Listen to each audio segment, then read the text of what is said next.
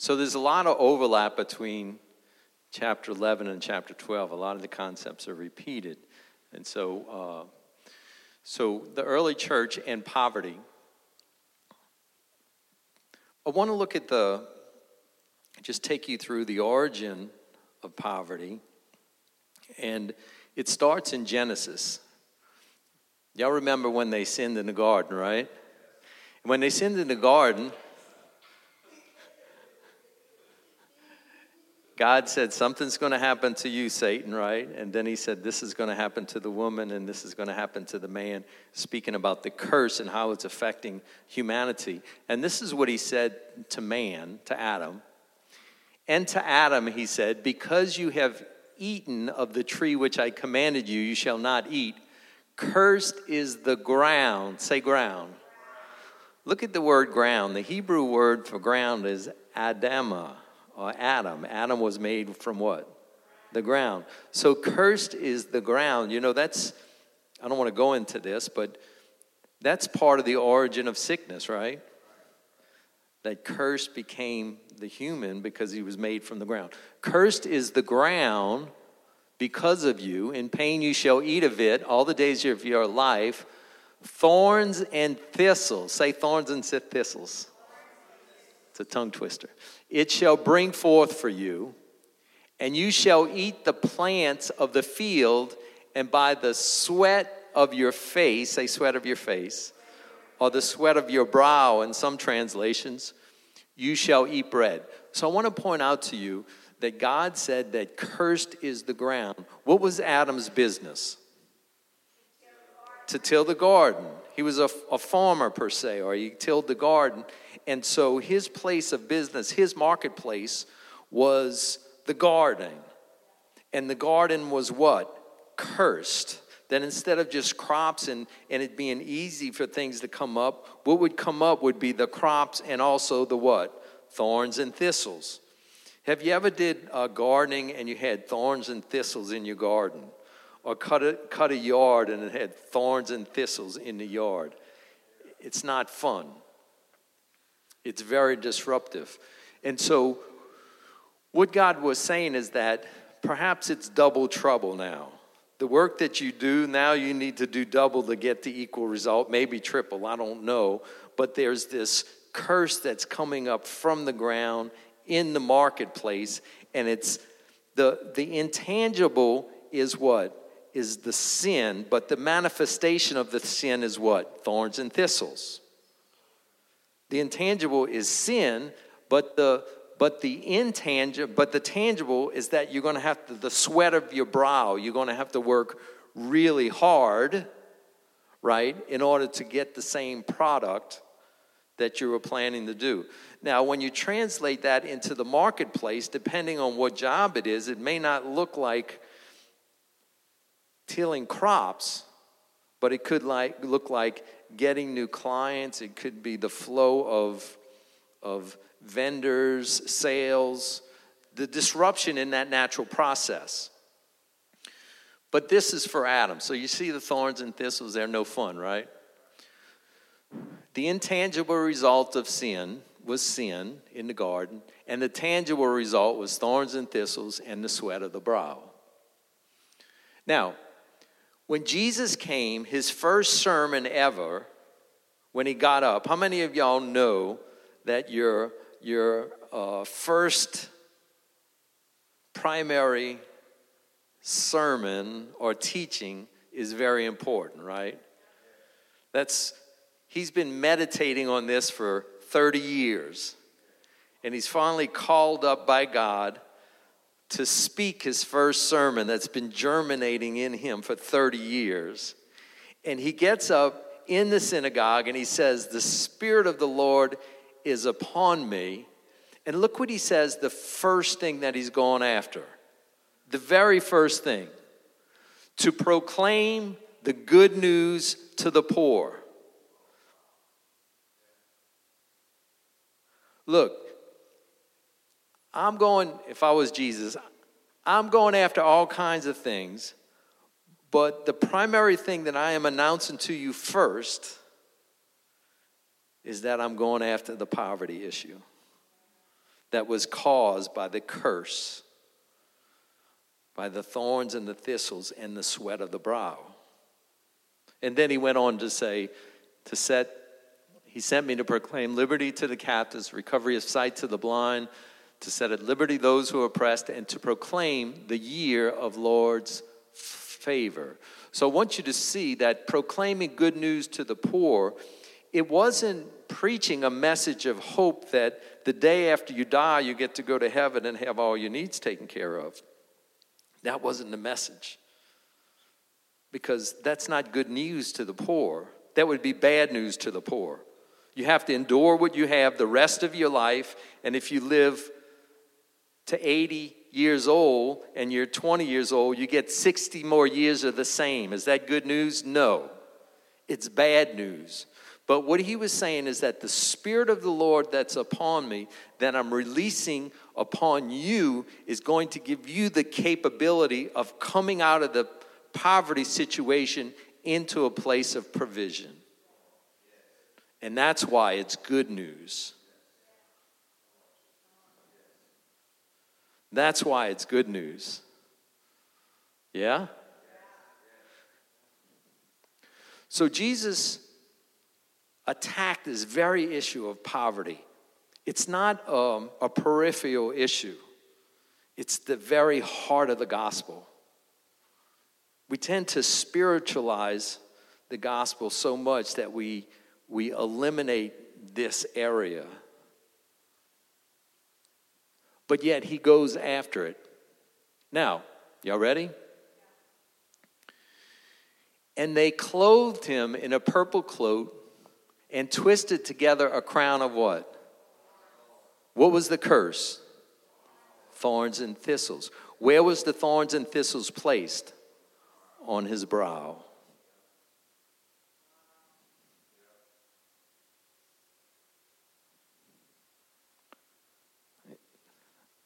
You feel that?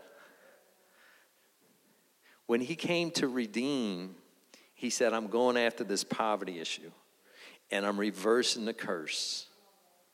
And part of that is we know that the shed blood, what? Cleanses of what? Sin.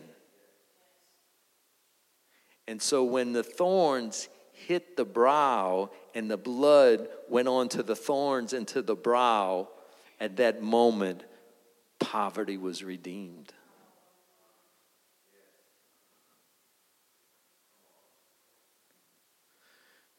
There was purpose to this whole thing of taking on the thorns into the sweat of his brow.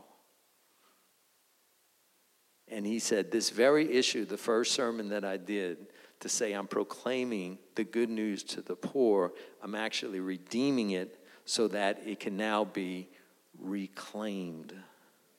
The marketplace can be reclaimed like we talked last week. And it could be sanctified, not to just build an empire of riches, but to be able to provide great provision for your family and fulfill the mission that God has on your life so that you can distribute and redistribute in a way that addresses the issue of poverty. Do you remember with the young rich ruler? He said to him, go sell all that you have and give to the poor. Most of the time we interpret that as, and give it to the poor, right? All that you possessed, that you sold. But it didn't say that. He said, sell all that you have. Let's break the attachment to the wealth. Let's break it first. And also give to the poor. He doesn't say give it all to the poor. He just says develop a compassionate heart to give downward. Because when he walked away frustrated, Jesus said, anyone who gives up father and mother and their possessions to follow me will receive 100-fold in this life. So he was in a position, if he was a good businessman that understood the spiritual significance, he would have just had 100-fold return on that which he would have sold. And so he says, let's break the connection to your possessions. Let's give you a compassionate heart of giving, and then I will entrust you with 100-fold, because I can trust you, and the 100-fold won't kill you. It'll make you a blessing. And then it'll be redistributed into the world. So Jesus took care of this issue with the crown of thorns. They put it on him in Mark 15. The curse on the marketplace has been redeemed, and now, not typo, and now it has to be what? Reclaimed. Let's read that. Ready? Go. The curse on the marketplace has been redeemed, and now it has to be reclaimed. Yes. It has to be reclaimed. Oh, look at Rhonda up there. Yeah, she's loving on the homeless. In Acts 4:34, 5, it says, there was not a needy person among them. There was not a needy person among them. For as many were owners of lands and houses, sold them, and brought the proceeds of what was sold and laid it at the apostles' feet, and it was distributed to each as any had need. That our job as believers is to meet the needs of those in our community.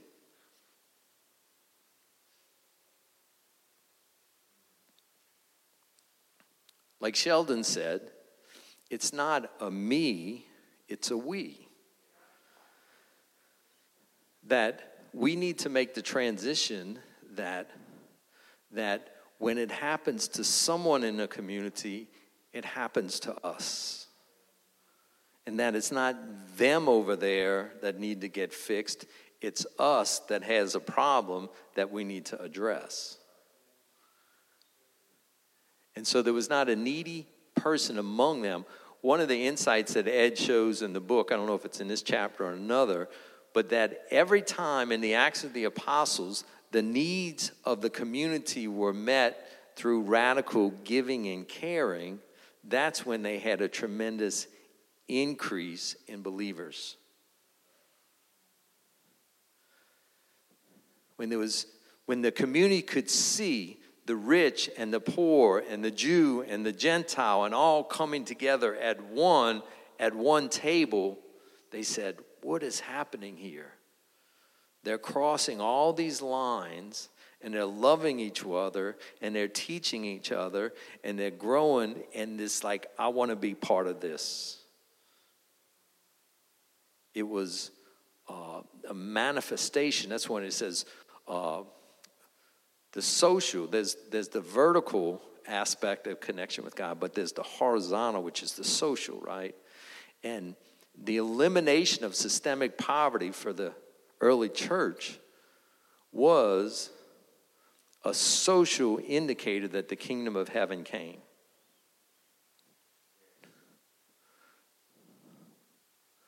What would it look like to say there was not one needy person in the region of New Orleans? Now, we all have to do our part, right? Like Rhonda's obedient to doing her part. We all each have different missions and need to do our part. But that if the church, if we really understood that there's not to be one needy one among us, then we would be figuring out how to deal with all the fruits of systemic poverty that Sheldon was talking about. How do we address this and this? And what would he call? Like his wife is called to the women and the pregnancy of women and being an advocate for that. But we all have our own calling to address the needs of our community. Now let's go over the 4 types of poverty again. It's worth hearing over and over again.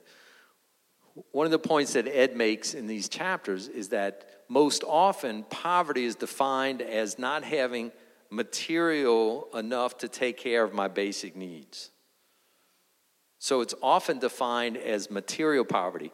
Everything that he read, all the research he did, only addressed poverty from that one point of view, is that people under a certain income level in the United States would consider poverty, which is not really a good judgment, because even those people would qualify as being rich compared to a lot of third world countries.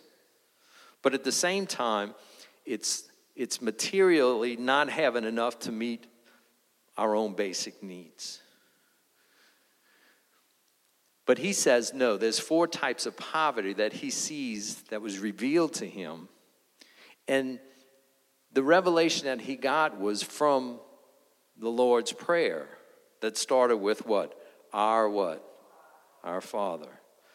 And then our daily bread. And he says from those lines, God revealed to him the 4 types of poverty.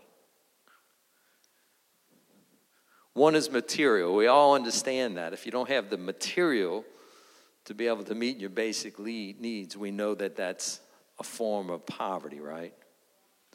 But the second one that he talked about was motivational poverty. And motivational poverty is oftentimes caused by growing up in a systemic system that doesn't give you hope that you can advance to certain places.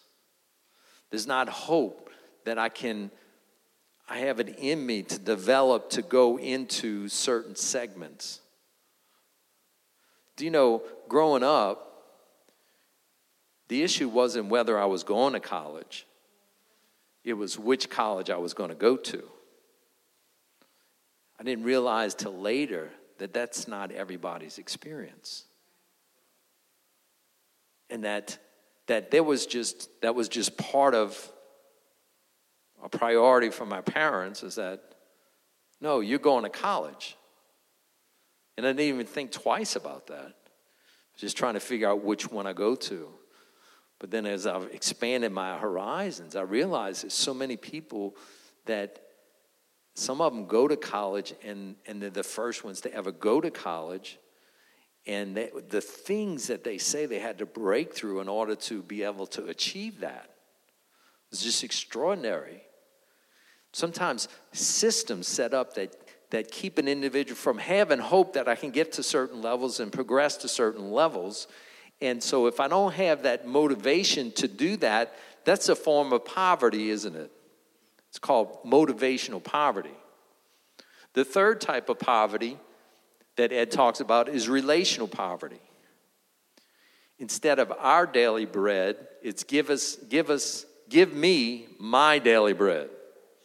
And as long as I got my daily bread, I'm good. And I don't care if you don't have your daily bread.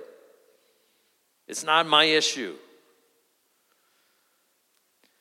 But when we're relation poverty, we don't have relationships or not we're not rich in relationships.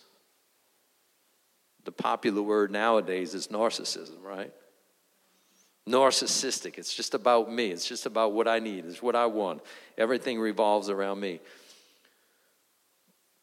When that's the case, we are poor relationally, and we suffer with a relational type poverty. And the fourth type of poverty is based on our Father, is to not know that God is my Father is a form of poverty. To not have connection with God as a Father makes this world a really scary place. I've been counseling for 25, 30 years. You know, I'm a firm believer that the root of all anxiety is that. Spiritual poverty, of not knowing that God is with me, that he's for me, that he's a father, that he cares for me, and that even if everything disappears, he'll make a crow fly over my head and drop a bag of money on my head. He'll do something. Like if I don't have that knowledge, then it's going to create anxiety. There's other causes of anxiety, but that's one of them. And so spiritual poverty has to do with not knowing that I'm connected to the Father.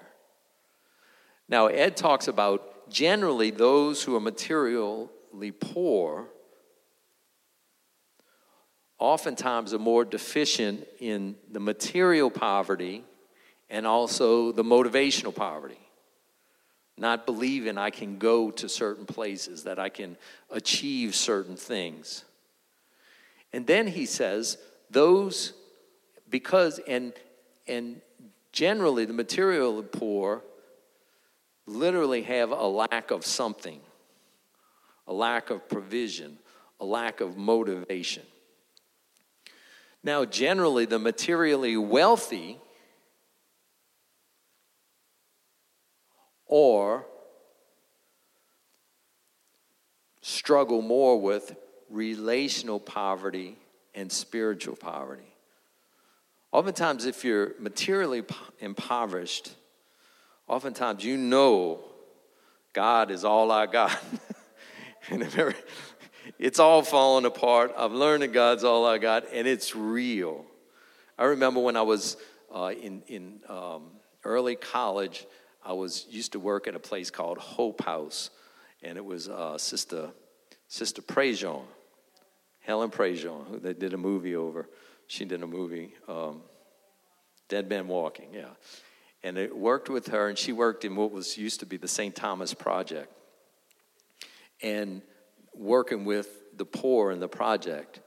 And I remember working and volunteering and doing certain things, and it was my only time. I mean, I wasn't exposed to that world, but what I can remember what blew me away over and over was the faith of the people that I met that was just so much stronger than the faith that I had.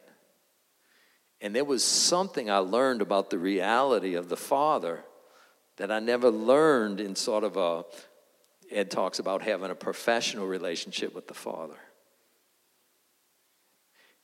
And so oftentimes, generally, the material wealthy will struggle with the relational.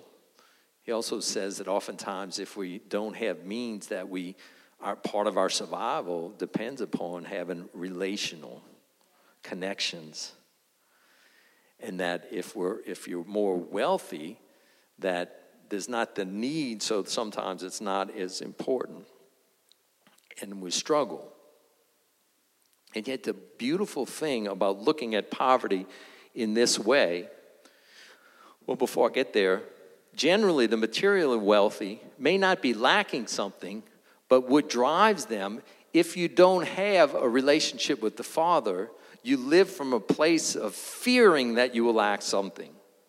And so I'm driven to have more and more. No matter how many zeros I have in my bank account, it's not enough because I'm afraid that the stock market's going to go south anyway, so I need more money and more of this and more of that.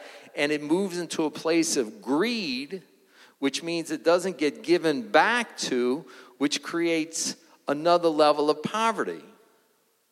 So it's the lack or the fear of lack, which is the other side of the coin, which perpetuates the issue of what? Poverty, systemic poverty. The beautiful thing about this approach to poverty is that everybody has something to offer at the table.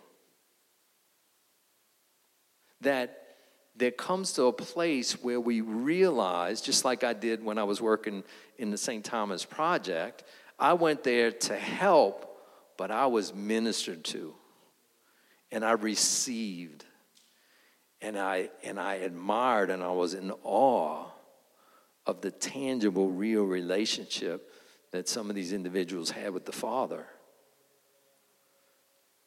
And that as I was trying to give to them, they were given to me, and there was a mutual exchange, and it was just a deep honor and appreciation because we both had something to offer when we came to the table. And when we realize that, then we can approach all people with a sense of dignity that I'm here to give, but I'm here to receive. And I want to receive what you have, and I want to give you what I have. So in Acts chapter 2, it talks about the Christians, the believers, came together and they began sharing meals together. So those that were material and motivationally impoverished began to share meals with the relationally and spiritually impoverished and began to share with each other. And through the redemptive work of Christ, they began to move into a place of wealth on all areas, or prosperity, or however you want to call it. And that the material and the motivational and the relational and the spiritual all came to the table, and they were able to share and give to each other. And in the process of that transformation, people saw it, and the amount of believers increased daily. Does that make sense? Everyone has something to bring to the table. So this is part of our activation. What area are you deficient in regarding the 4 types of poverty? I'm not saying that you're impoverished, but you're going to be stronger in some areas than others, right? So the question is, what areas are you deficient in? Is it spiritual, relational, material, or motivational?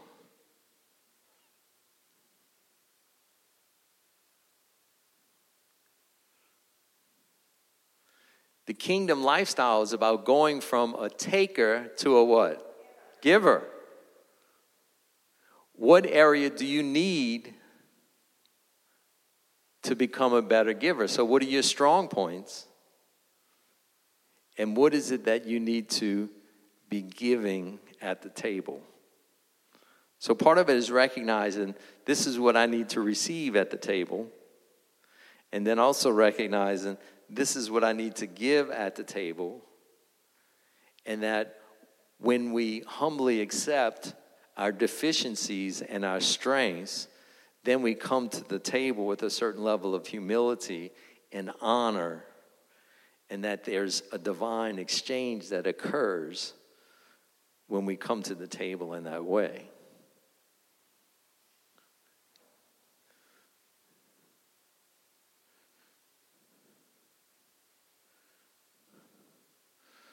Does it make sense? Yes. So is it spiritual, relational, material, motivational? Paul said, it is better to what? Give than to receive. That's the mark of Christian maturity, is that we go from receiving. Of course, we always receive from the Lord, but I'm just talking about in terms of the social aspect of relational interaction. We move into what? Giving. Right, Jeremiah? Giving.